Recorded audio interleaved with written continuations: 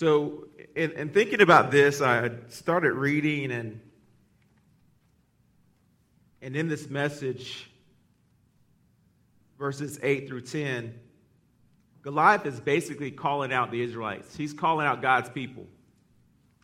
And in the Greek tradition of trial by battle, he's basically saying, send me your best person, we'll fight, and instead of all this bloodshed, it'll be over real soon.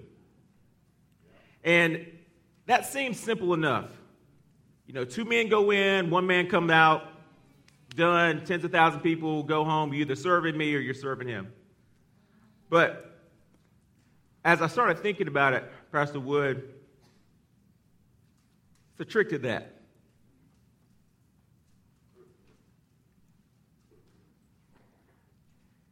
So young men, create strong teams and build a tight circle. See, Goliath and the enemy, they made it sound simple, but the trap is if they separate us, then we are vulnerable. See, I watch way too much National Geographic, so I like to watch when the lions going after the gazelles. Now, see, what they do is they run right through the pack and divide the pack. And then they wait for one to scatter and go the wrong way. And then that's the prey. Now, if we have social workers or if we have people that work in mental health, they'll tell you that abusers do the same thing. They will find a victim and separate them from their friends and families because they know that they are more vulnerable. So as you go to your next step, whether it's college, the workforce, build a strong team and a tight circle.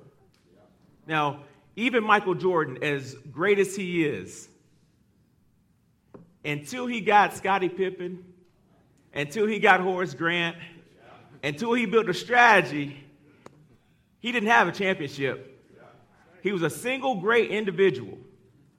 And the one thing that I know about sports and teams is you can have average individuals that come together with communication, the willingness to sacrifice, a great strategy, and willing to do whatever it takes to meet the common goal.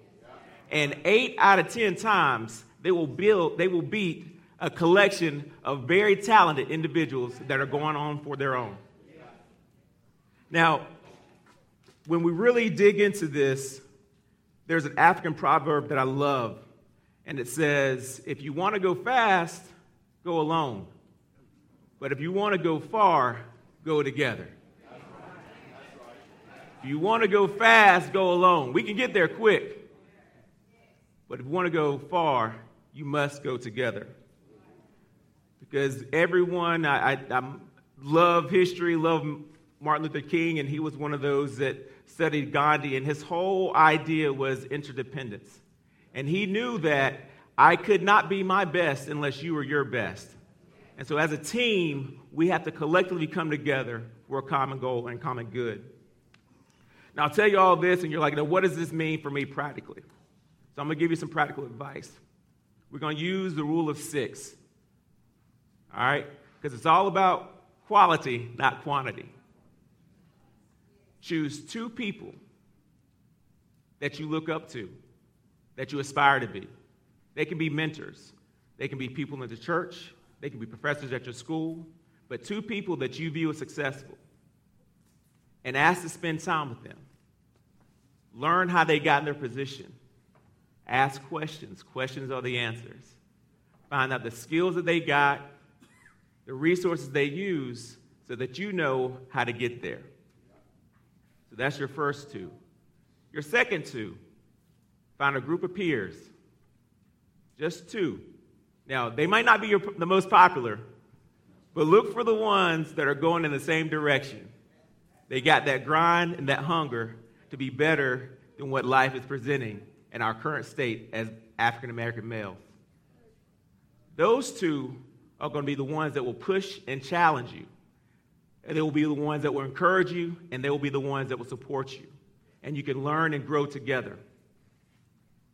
Now, the last 2, this is the most important. The last two, pick two that you can mentor. Pick two that you can mentor. Now, why is this important, right? Now, it's important because it's easy to get up here in a suit and a tie and talk the talk. But if I got to reach back and help someone, I got to walk the walk. So reach back and find two people that look up to you so you have that pressure to be the best role model that you can be for them. So build a strong team and keep your circle tight. Now, the next thing that I was very interested in this chapter, can I call you Mom or Mary or Dr. Hagee?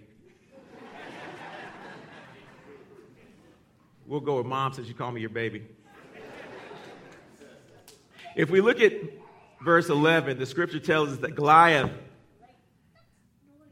he was standing out there. He's making his proposition to Saul, and King Saul and the Israelites were terrified. Now, why is this significant? Now, this is significant because if we go to Deuteronomy 20:1, God describes his covenant with the Israelites in Deuteronomy 21. It says, when you go to war against your enemies and see horses and chariots and see greater armies than yours, do not be afraid, because the Lord God that brought you out of Israel will be with you. So God has demonstrated time and time and time and time and time again to the Israelites that he will be there for them. But the very first time that they saw a giant, they were terrified. Now, if you read a little bit deeper in the scripture, you'll know that the Israelites' armies, they were putting their faith in Saul, and Saul was out of favor and out of fellowship with God. So none of them have faith and none of them have belief. But my brothers and sisters, just know that the giants that you face can be overcome. We have a great, great history of being overcomers. We have a great, great history of the Lord delivering our people. Just this past Monday, we celebrated Juneteenth, where God has been with us from slavery to freedom, from Reconstruction to Jim Crow, from civil rights to the new Jim Crow, which is the school-to-prison pipeline. God has been with us. So we have it in our DNA to be overcomers and achievers through Christ Jesus. Now, I know peer pressure can be tough, but God's got you. I know stress and anxiety can be rough, but God's got you. I know sometimes the pressure to be popular and you're just not there, but God's got you. As long as you stand on God's word, he will never leave you or forsake you. So again, keep your team strong and your faith tight. Or keep your team strong, your circle tight, and your faith strong. Now, we're going to move quickly here to verse 16. And in that part, that's what really got me. And I think this is something for everybody. Scripture says that Goliath came out every morning and every night and challenged. But it wasn't like a day or two. It wasn't a week. It was 40 days. My God, what is happening? What is going on that you are standing around letting someone for 40 days come out and challenge you and do nothing? Now, the point that I have here is don't let fear paralyze you, because you're only prolonging God's blessing and prolonging the learning that he has for you. Now, time is one of those things that we could never get back. Time is one of the things that we can't buy. So young men, always guard your time and do the most you can with those little 60 seconds that turn into 60 minutes, that turn into 24 hours, that turn into a week, that turn into a year. It all adds up, and it's all important, and it's all relevant.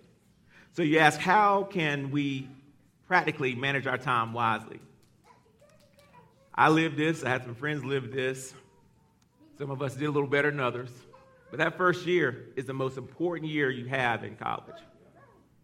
If you bomb out that first year, it's almost impossible to get it back.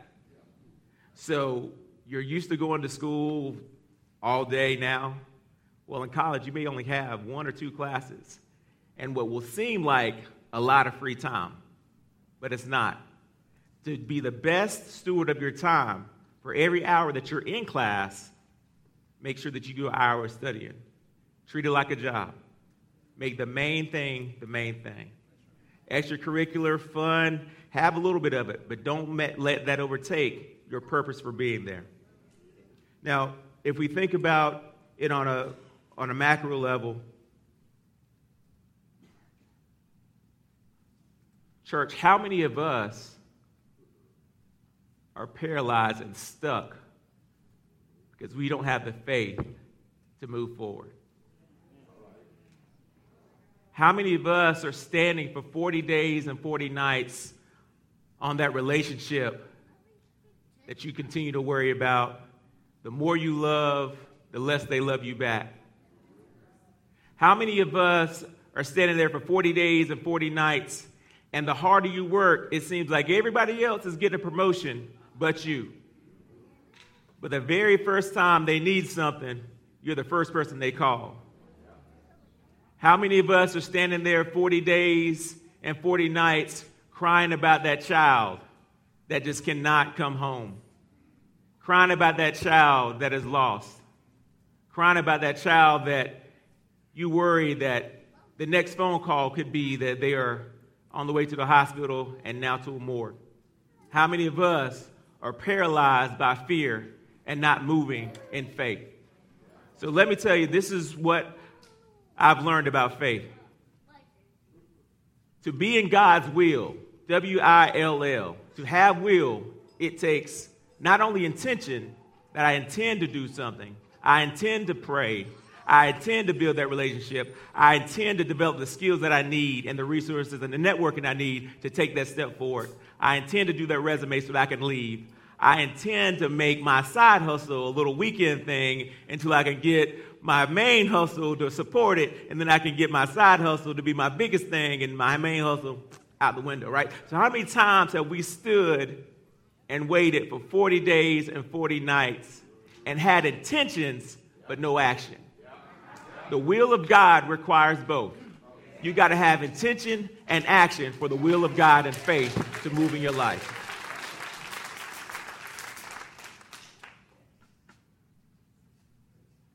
Now, I'm going to try to close up here pretty quick, and this is my last point.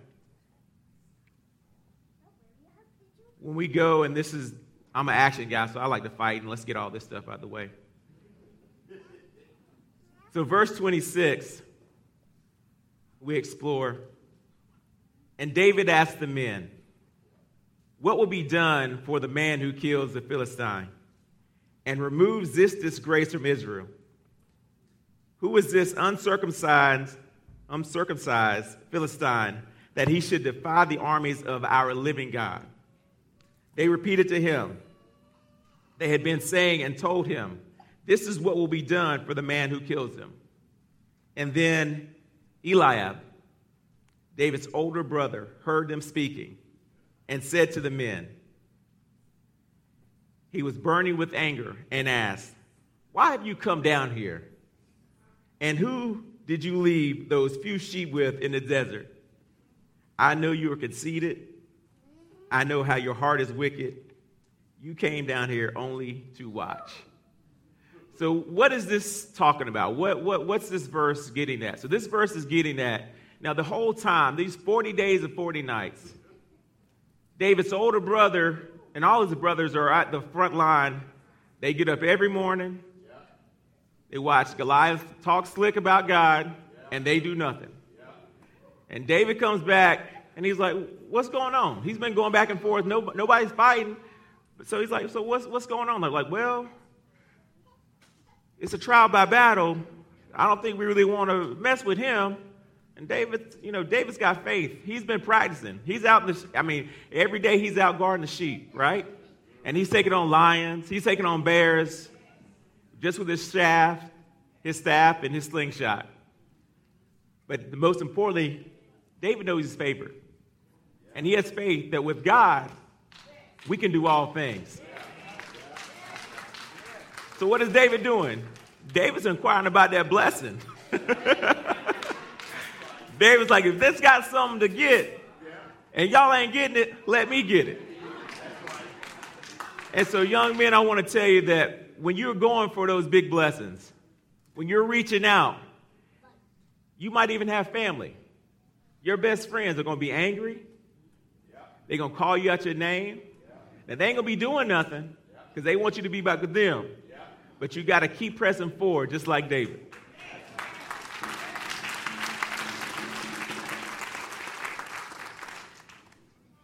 I like to think of the motto, let's make average extinct. Just get average just out your life, right? The chips are against us. We can't afford to be average. We are one of the few populations that black men can be born into wealth and in one generation be in poverty. So we can't afford to be average. Make average extinct in your life. We have to strive for excellence in everything we do. And most importantly, we have to strive in excellence. The same way we put in resources, the same way we put in getting it, we got to put that same energy in our relationship with God. Now,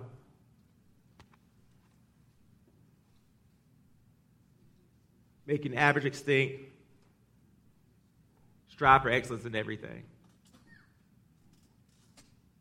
Have a strong team and a tight circle. And we think of all these things, managing your time and not giving away your time. So these are all practical things, but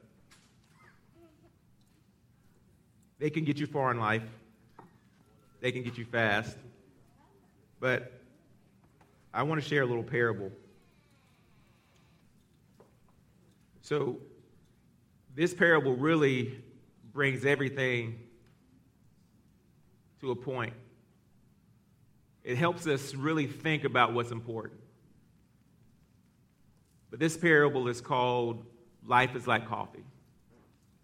So there's a professor at a university, let's say A&T, Greensboro, Selma Hart. And young alumni come back, and they come and visit their favorite professor.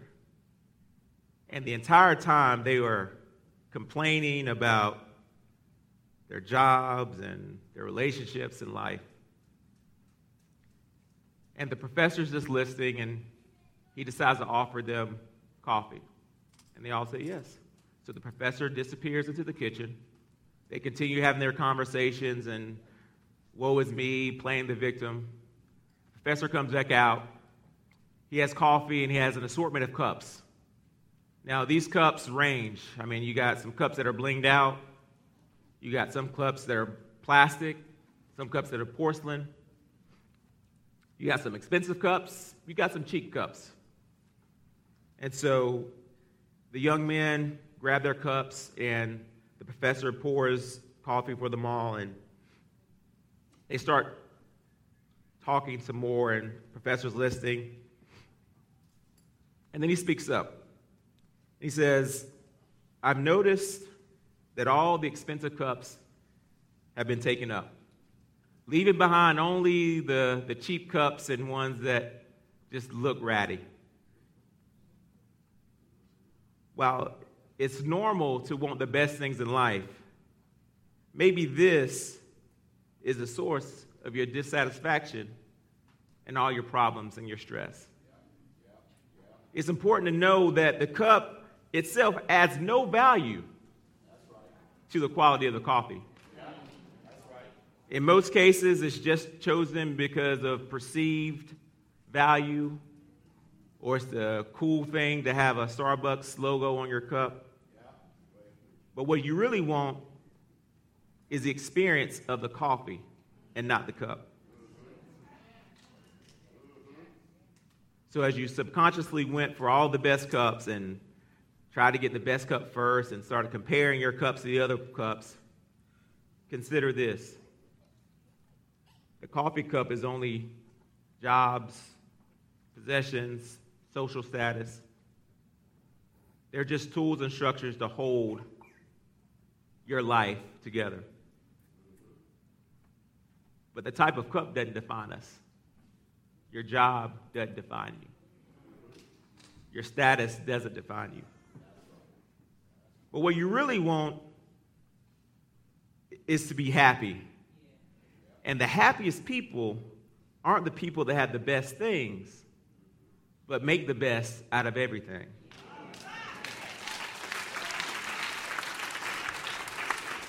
Now, Jesus, the world's greatest teacher, he made a revision to that professor's thesis. So I was privy to this. One lonely, tear-filled night in the spring of 1998, I couldn't explain why being good didn't stop bad things from happening. When all my best plans kept failing. When I had my hands around my greatest dreams, and the tighter I held on, the more they slipped through my hands. When I looked through the rearview mirror and I could not take my eyes off the sin that I had in the past that made me depressed and isolated and feeling out of fellowship, instead of focusing my eyes on the windshield of grace and reconciliation. When my thirst for the pleasures of this world were insatiable, and the more I drank of it, the more dehydrated I became. And that's when Jesus came to me and said, you're dehydrated and depleted because you're seeking happiness. And happiness is a thing of this world, and it's only temporary. You see, happiness will quickly fade when the trials and tribulations of life arise. Happiness will turn to fear when your Goliaths stand chest out and call you out by name. Jesus said happiness is just short-term conditions. But I got something for your cup. I got something that's everlasting. If you seek my face, I will give you something that will runneth over. My life has not been the same since. John 15:11 said, I told you this so much joy may be in you that your joy may be complete. So I'm not always happy, but I have joy, joy, joy in my heart.